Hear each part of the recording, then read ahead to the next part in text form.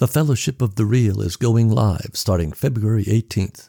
The podcast will still be the polished, shiny, beautiful thing it is, but if you want to see the ugly side, the unedited side, the we'll fix it in the mix side, then tune in February 18th at 10 a.m. U.S. Central Standard Time, or thereabouts. You can ask questions and leave comments during the show, and we will do our level best to respond. This time, we will be reviewing Hot Fuzz and Blade Runner: The Final Cut.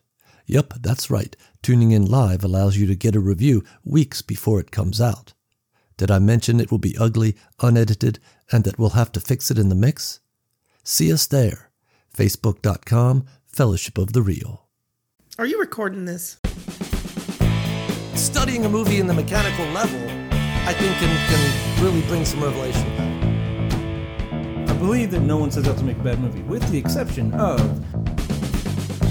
On paper, this should work. Yeah, this should work. I just don't like it. That's your own fault if you haven't seen it. Way over budget, start cutting right, yeah, scenes. Even the actors don't know what that movie is about. Shit, I wish I wrote that. Which I love the title, but that movie's trash. Well, it's oatmeal, man. It's good for you.